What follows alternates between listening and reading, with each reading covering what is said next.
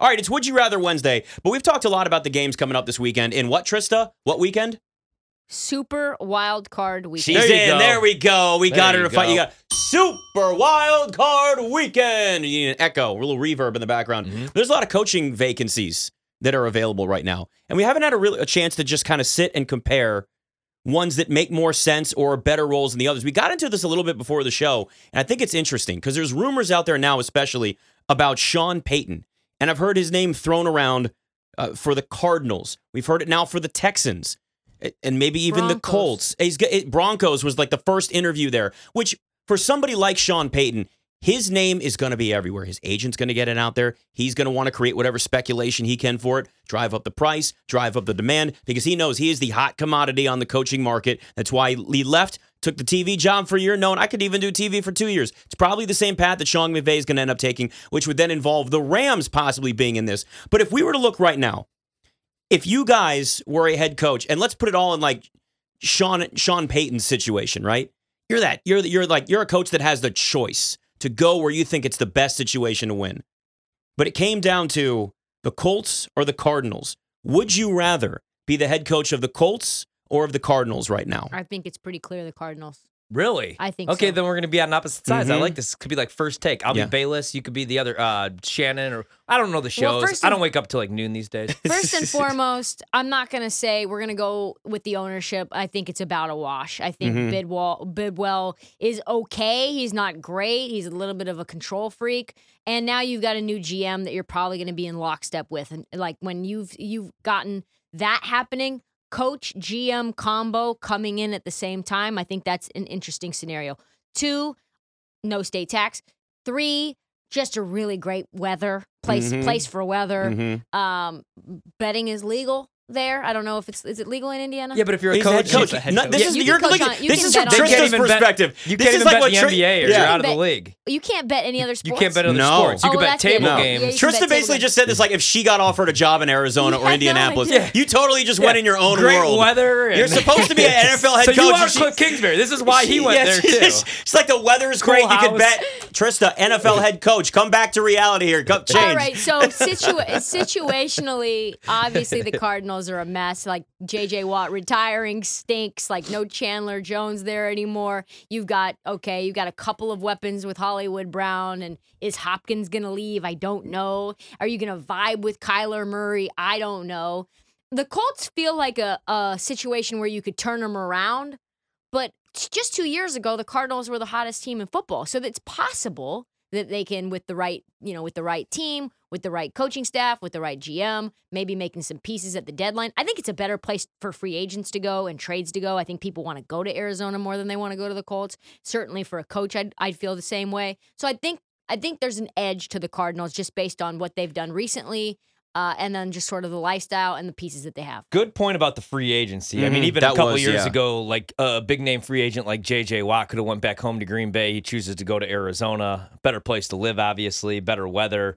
I would go with the Colts job just because look at the division. I mean, the Jags, I know they're up and coming, but I think it's an easier division. You have the Texans, who I just don't think they're ever going to be any good. You have the Titans, who are going to go full rebuild now. They're going to blow the whole thing up.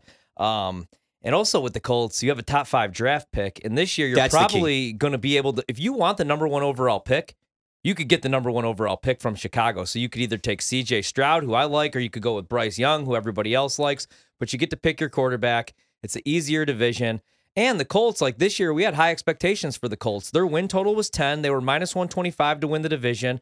When healthy, I think they're still a top 15 defense. Jonathan Taylor is a top 5 back when healthy. The offensive line's taken a step back, especially because of age, but that's easily fixable. You have Pittman. I think you need a couple more weapons. I think the Colts is actually a really good job, and if the right guy gets the job and they get the right quarterback, I think they could turn that around quickly. That's been the problem since Andrew Luck retired prematurely, though. It was Jacoby Brissett.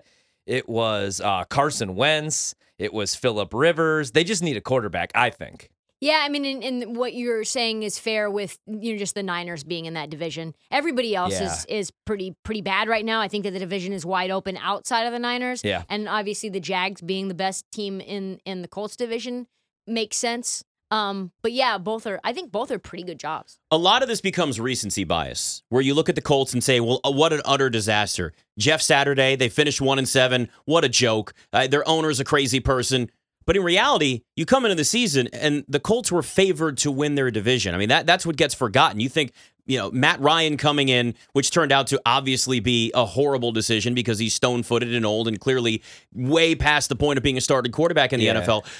They weren't a mess coming into the season. What's been a mess is that they haven't been able to figure out the quarterback spot. When Frank Reich came in, the plan was, you've got Andrew Luck as your quarterback. And, it's all fun and games until life punches you in the mouth and Andrew Luck retires. And then you go, well, what do we do next? And they're just cycling through retreads, which in the NFL, if you're going through retreads at quarterback, you've got nothing. And it's really hard to build a team around that. Yeah, I'm glad that you said that because even coming in today, I was listening to Grant and Danny, obviously our upstairs station here, Odyssey, Horv Odyssey. Check them out. I think it's a great show. When did the company get named after you?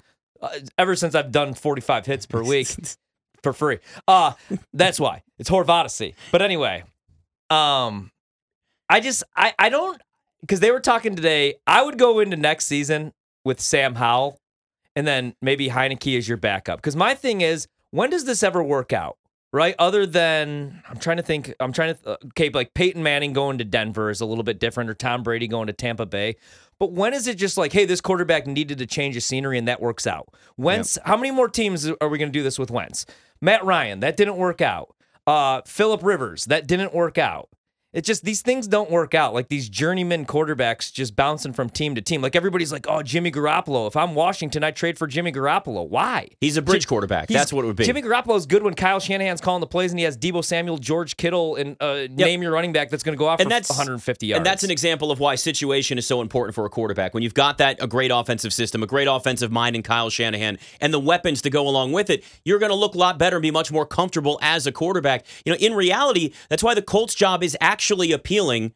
Because if you were Sean Payton or anybody else that's a high-profile head coach or just anybody that's looking for, you get to pick your quarterback. That's the most important thing in the NFL is handpicking your quarterback. I don't want to go to Arizona and deal with Kyler Murray. No. I don't want to go in and have to prove to him that I'm a coach that can call plays. If not, I have to give him the headset and say, here, you try it. It's not as easy as you think. I don't want to deal with any of that. Make sure he's not playing Call of Duty too much. I don't care about any of those things. What I care about is going in with a blank slate. Now, Jonathan Taylor, maybe you do explore trades. Maybe if you can get a first-round pick, I'd trade him. Oh, hell yeah. But if not, you keep Jonathan Taylor at least, and you're gonna run him for as much as you can. You've still got a solid defense there in Indianapolis. So if it was between the Cardinals and the Colts, as crazy as this is, because of what we saw down the stretch, Jeff Saturday's just not an NFL head coach. No. Frank Reich, he's going to go somewhere else, maybe Denver, and be really, really successful. You'll see that it was just a disaster, and it starts at the top, but Sean Payton could change it.